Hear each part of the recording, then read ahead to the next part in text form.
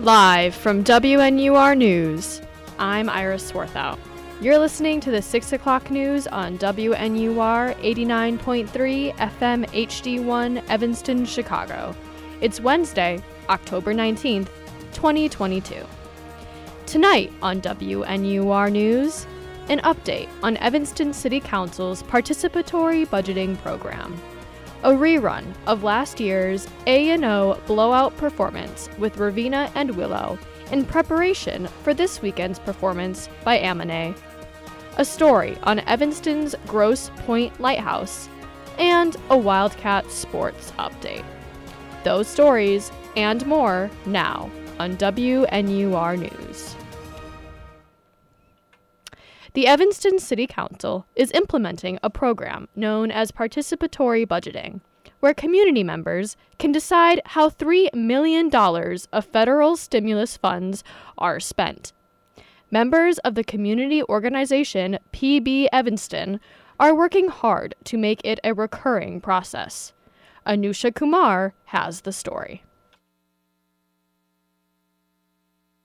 With the midterm elections coming up in just a few short weeks, the buzz of voting is alive on campus.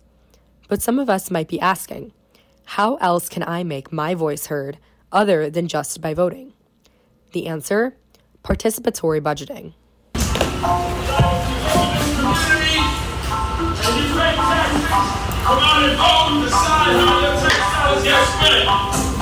First developed in Brazil, participatory budgeting, or PB for short, is a process by which community members come together to determine how to spend an allocated amount of the public municipal budget.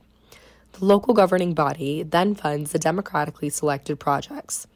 In Evanston, City Council has set aside $3 million for participatory budgeting.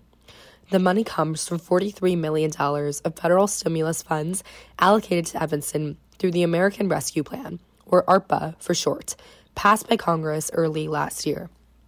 PB Evanston is a Northwestern group focused on participatory budgeting in the form of meeting facilitation and community outreach. Technical Director for PB Evanston and Assistant Professor in the School of Education and Social Policy, Matt Easterday, believes that the impact of PB is twofold: providing funds to uplift the community and enhancing civic engagement. It's directing $3 million of ARPA money to areas of the city that really need it, especially for disproportionately impacted people. The second critical impact results from the process of deliberation and decision-making itself. It's giving people a chance to participate in all parts of the political process, from coming up with ideas to developing them into policies to voting to getting out the vote. So it's training civic leaders. In addition to members of the Evanston community, PB Evanston has a number of Northwestern student volunteers. Many of them are pursuing the Civic Engagement Certificate. Easterday sees student engagement as a critical component. The goal of the Civic Engagement Certificate in general is to prepare students to take part in the political process. So this is like a perfect opportunity to do that. Not only do they get to make a difference in Evanston, but they really get to experience all parts of the political process, like policy development, organizing, getting out the vote. So it's just really a perfect learning opportunity for anyone who wants to learn how to make democracy work. This past Saturday, members of the Participatory Budgeting Steering Committee and selected PB supporters met at the Pilot Idea Collection Assembly. There, they brainstormed ideas for various projects, many of which focused on uplifting marginalized groups of people. The idea would be to help people who normally don't have the means to become entrepreneurs, in the sense that you wouldn't have to have a business plan, you wouldn't have to do all of this work ahead of time, and you wouldn't have to worry about making money because the grant's forgivable.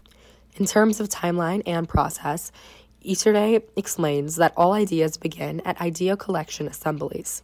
The way we've set it up for Evanston is that anyone can participate in these assemblies and submit ideas. At the assembly, we're going to introduce PB, like what we're doing now. You get to brainstorm ideas, and then we're going to ask people who are interested in pushing those forward to become budget delegates in the winter to develop the ballot. Budget delegates are anyone 14 or older who lives, works, or studies in Evanston.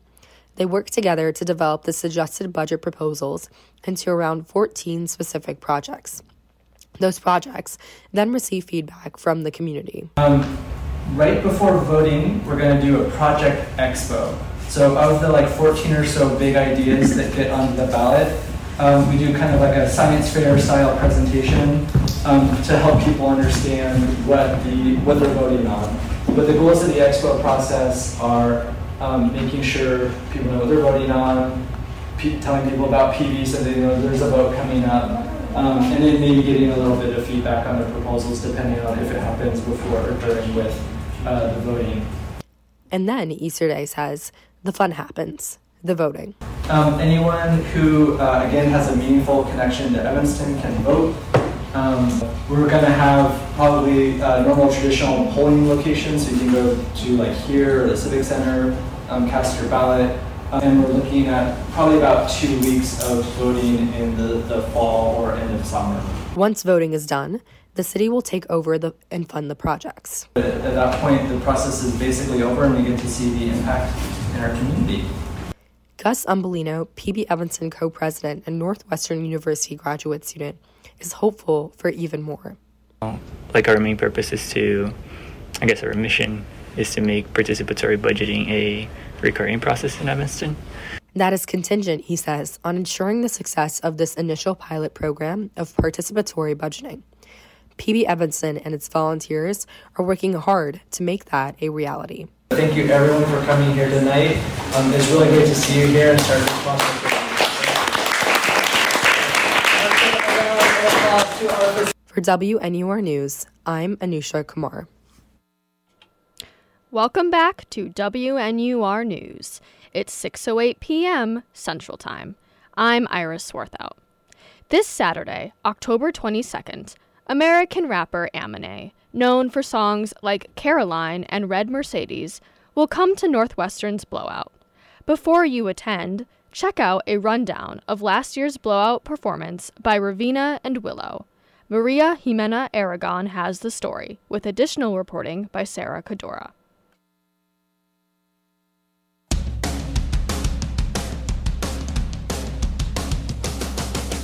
On Saturday night, students gathered for Northwestern's first live A&O Productions concert since the start of the pandemic. The headliners, the angelic Ravina and genre-bending Willow. Understandably, students were eager to go back to in-person campus concerts, and the finite number of free tickets went fast. So fast, in fact, that neither I nor executive producer Sarah Cadora were able to get them in time. But our local campus editor, Maria Jimena Aragon, was. So Helen, Sarah, and I decided to document the concert from both inside and out. We are live in the Welsh Run Arena with our A&E editor, Miss Malia Camaño. Hello! How are we feeling? How are we feeling about tonight? We're feeling great, very excited. This is awesome. I'm so excited. Feeling good, feeling good. Feeling good. Are you ready to see Willow perform? I'm so excited. Alrighty. Thank you guys. Hey, it's 8:33, so Sarah and I are driving there now. Ticketless, but we will have a good time. We are approaching the arena now. There's some buses out front of people getting out. Honestly, it's not that busy. Also, why did they do it indoors? As we waited for Ravina to come out on stage to perform, Helen and Sarah were making the most of their time outside. So, what we're looking at is airport-style security. That's a huge skunk! Oh my god! Can we go follow it? Yeah. What we're doing. Okay, so there's a giant skunk over here. Just ran into the bushes. It was huge. It was really big. Why am I so scared? I feel like it's gonna be a jump scare. Okay, so anyway, what we're looking at is some airport-style security, not in the body scan situation, but if you have pre-check, I feel like. So some TSA pre-check going in, scanning tickets, and I don't think we will make it in. But in a few minutes, maybe we can hear music. While we were still reeling from our giant skunk sighting, Ravina was beginning her set inside.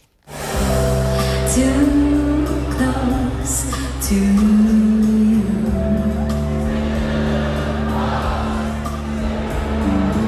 You sound like angels. Too close to you.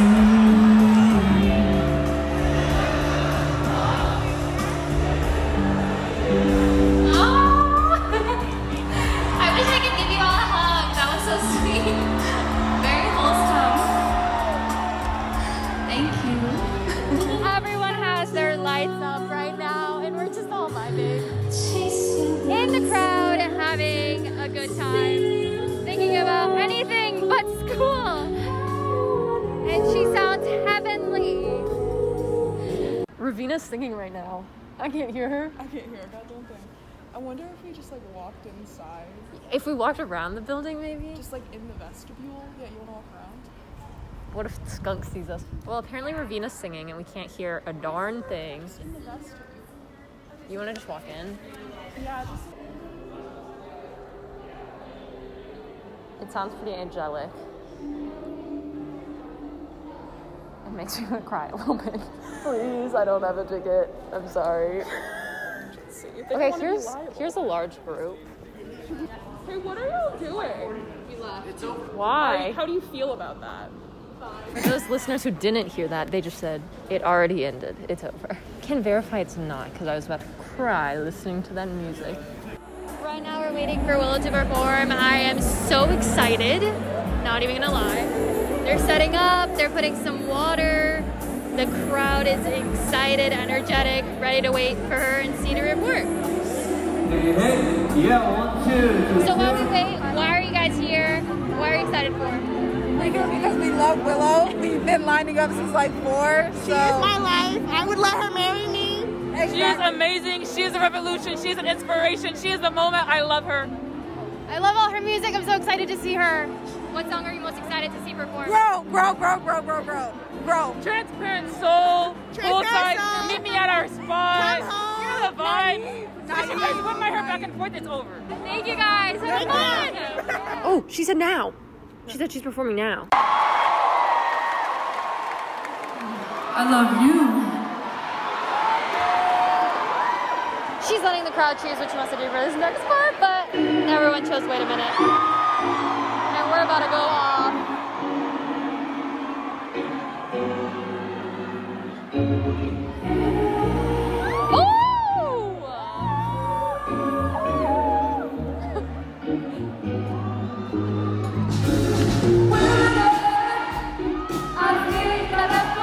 You wanna watch some Willow performance videos so it feels like we're inside? Yeah. Maybe whip my hair. Iconic.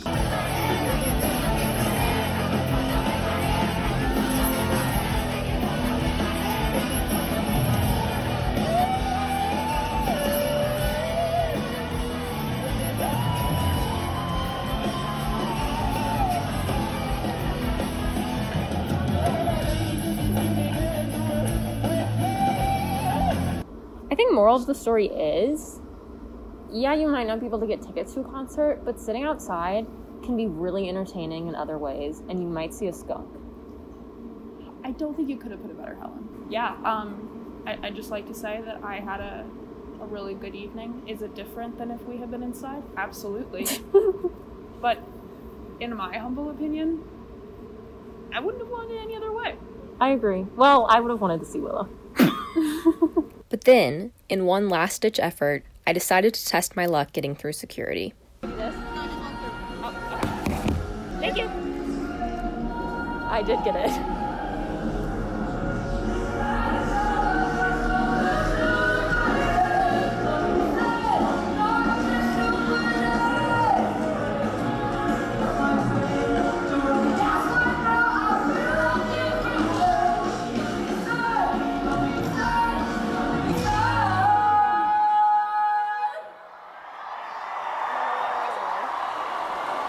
I did it. I'll be honest, that went from 0 to 100. She came out and performed her iconic song with my hair. And then everyone started piling up, getting onto the buses. It was pretty hectic, but now we're making our way back to Foster Walker Plex. It was a very exciting night. Not a typical Saturday night you see here on Northwestern, but a good one nonetheless. Signing off, this is Maria Jimena Aragon, WNUR News. I'm Sarah. And I'm Helen Bradshaw, WNUR News. Just north of campus sits a nearly 150-year-old lighthouse, once used to guide ships on Lake Michigan. Now, the Grosse Pointe Lighthouse overlooks a beautiful park and beach where dogs run around, kids play, and ghosts may or may not wander out of the water. Helen Bradshaw ran this story last year, but since October is the month of Halloween, we're bringing it to you now.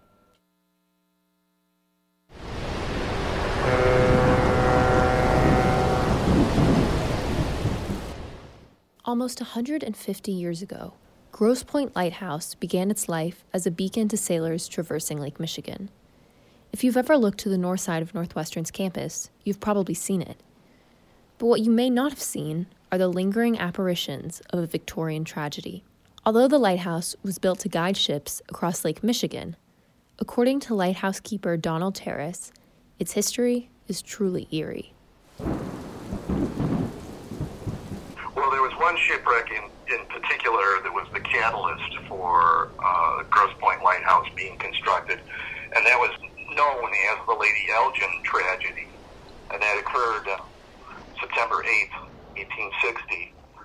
And there was a passenger steamer by the name of the Lady Elgin that was going from Milwaukee to Chicago, but the weather took a turn, and it became more difficult to navigate. And lo and behold, the ship coming down the lake collided with the Lady Elgin, and it rammed the paddle wheel on the Lady Elgin and disabled it. But the Lady Elgin had a hole punched in its side, and it began to sink. Nearly 400 individuals died in the wreck of the Lady Elgin, the second largest death toll from a shipwreck that the Great Lakes has ever seen. Evanston residents and Northwestern students were active in efforts to pull bodies out of the water. But just 2 decades later, locals had already forgotten where these bodies went, according to author and tour guide Adam Selzer. But the thing is, it was right afterwards the Civil War came up, and it just got to be one of those stories that got lost in the shuffle, I suppose. They put aside like a special cemetery plot in Highland Park that people forgot about almost immediately. Within about 20 years, there are newspaper articles saying, hey, does anybody remember where this was? Today, the wreck of the Lady Elgin isn't widely known either, not even in Chicago. And according to historian, author, and paranormal investigator Ursula Bielski, maybe that's why Grosse Pointe is a noted hotspot for paranormal activity. So, I mean, the first thing is that, according to legend, there's something about Lake Michigan that we call the Lake Michigan Triangle, which, it leads to very similar events as occur in the Bermuda Triangle. Probably the most, the most common occurrence and the one that's most famous in this area is the sighting of ghost ships. The Lady Elgin, though, is one of those ghost ships that people talk about a lot. That was a site where, from the night of the wreck, according to legend, there were students from Northwestern that were walking there who were seeing people fully dressed, in Victorian clothing, walking, soaking wet out of the Lake Michigan waters, asking for help, saying that their ship had gone down, saying that many people were lost, and then just vanishing. Most of these experiences are so fleeting, and I think that the Lady Elgin situation is, it's a situation that's what we call a true haunting. People always talk about ghosts and hauntings, and it's kind of this umbrella thing that encompasses all sorts of visual apparitions. It's really an imprint of something that has happened before. We usually have hauntings occur in these very tragic situations. And I think this is probably a good example of that, where people actually were coming out of the water at that time, and the enormity of their emotion enabled that event, what they were doing at that time, to be imprinted on the landscape there. I really have found that at these locations where there is no commemoration, that's where you have more activity. It's almost like whether it's the ghosts that are trying to get us to remember what happened to them, or if something in our communal subconscious is nagging at us and wants us to bring these memories and bring these experiences into what our shared history is and not forget about them. As for lighthouse keeper Terrace, His predecessors have warned him that he should be on the lookout for strange things at the lighthouse, but in his tenure, he hasn't noticed anything yet. I've had lots of people question me about that, and my standard answer is that I'm the only one that haunts this lighthouse. For WNUR News, I'm Helen Bradshaw. And now, it's that time of the week. Let's have a look at what's going on with Northwestern sports with Zach McCrary. Hi, I'm Zach McCrary, and it's time for your NU Sports Report for the week. A look at what the Cats are up to around the NCAA.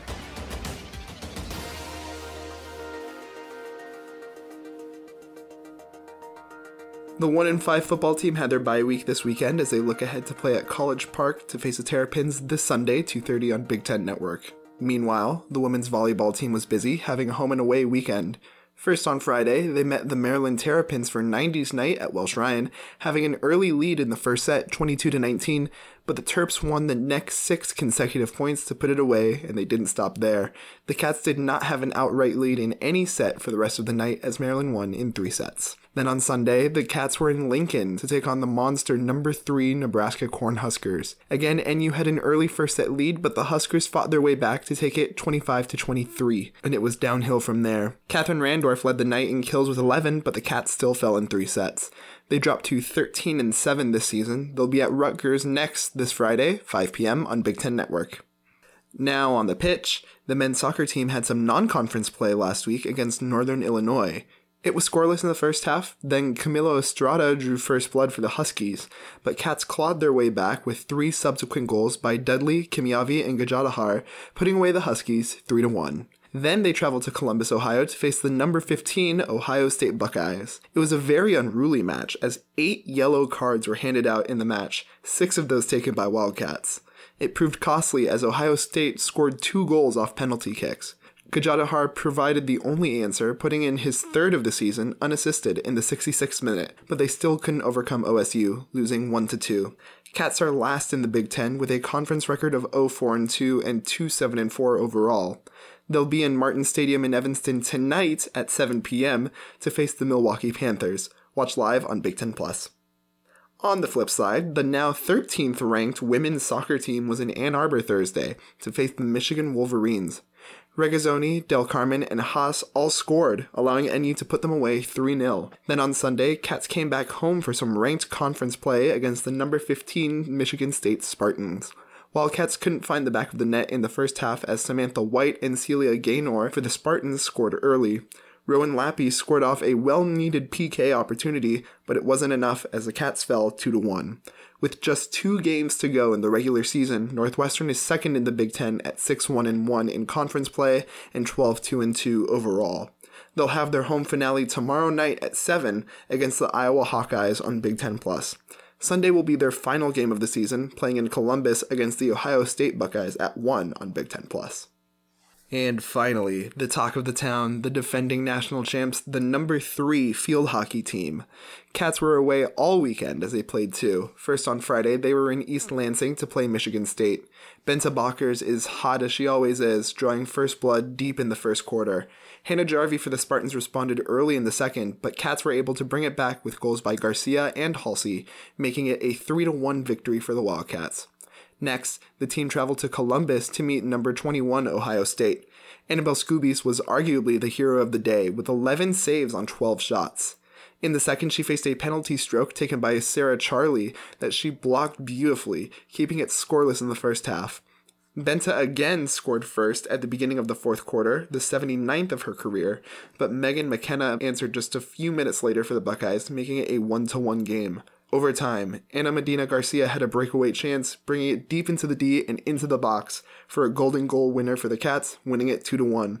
They improved to 12-3 overall in the season, still only 4th in the Big Ten at 3-3 in conference. This Friday, they'll be back in Evanston for their regular season home finale against number 6 Michigan, 3 p.m. on BTN. What a week! I just want to give one last shout out to the NU men's golf team, who finished 5th at the Quail Valley Invitational. Otherwise, that's it for your NU Sports Report. For more information about upcoming games, as well as how you can watch the Wildcats live, visit www.nusports.com. I'm Zach McCrary, WNUR News.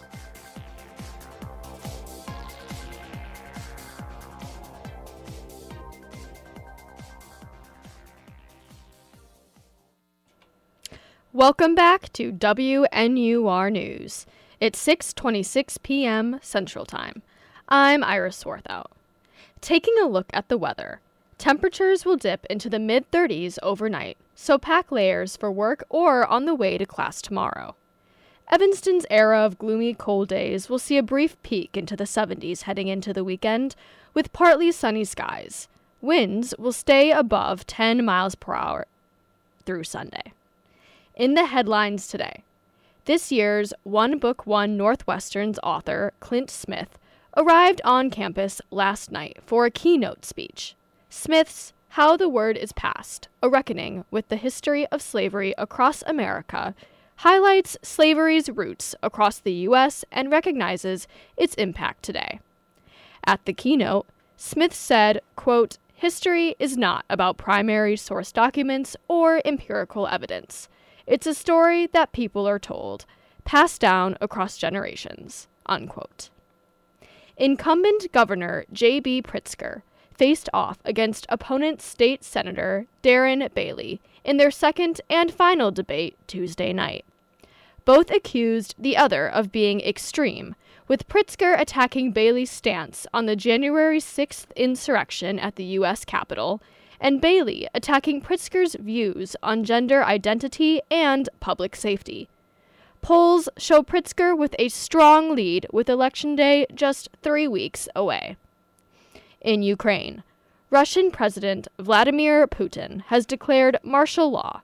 In a Wednesday declaration, the Kremlin placed civilians under the full jurisdiction of Russian military, despite Putin's illegal annexation of 4 Ukrainian regions. The Associated Press claims Putin's army is faltering after a bridge between Russia and Crimea was destroyed on October 8th, and various Kremlin officials were assassinated in Kherson.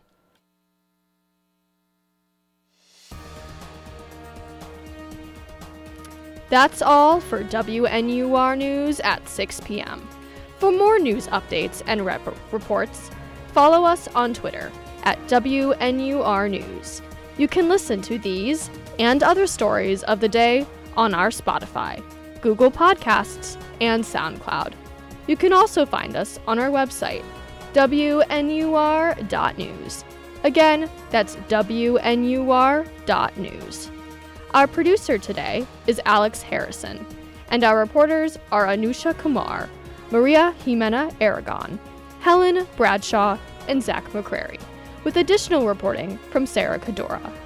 For all of us here at WNUR News, I'm Iris Swarthout. Thank you so much for joining us. Join us next time on Friday, October 21st at 6 p.m. Now, back to scheduled programming.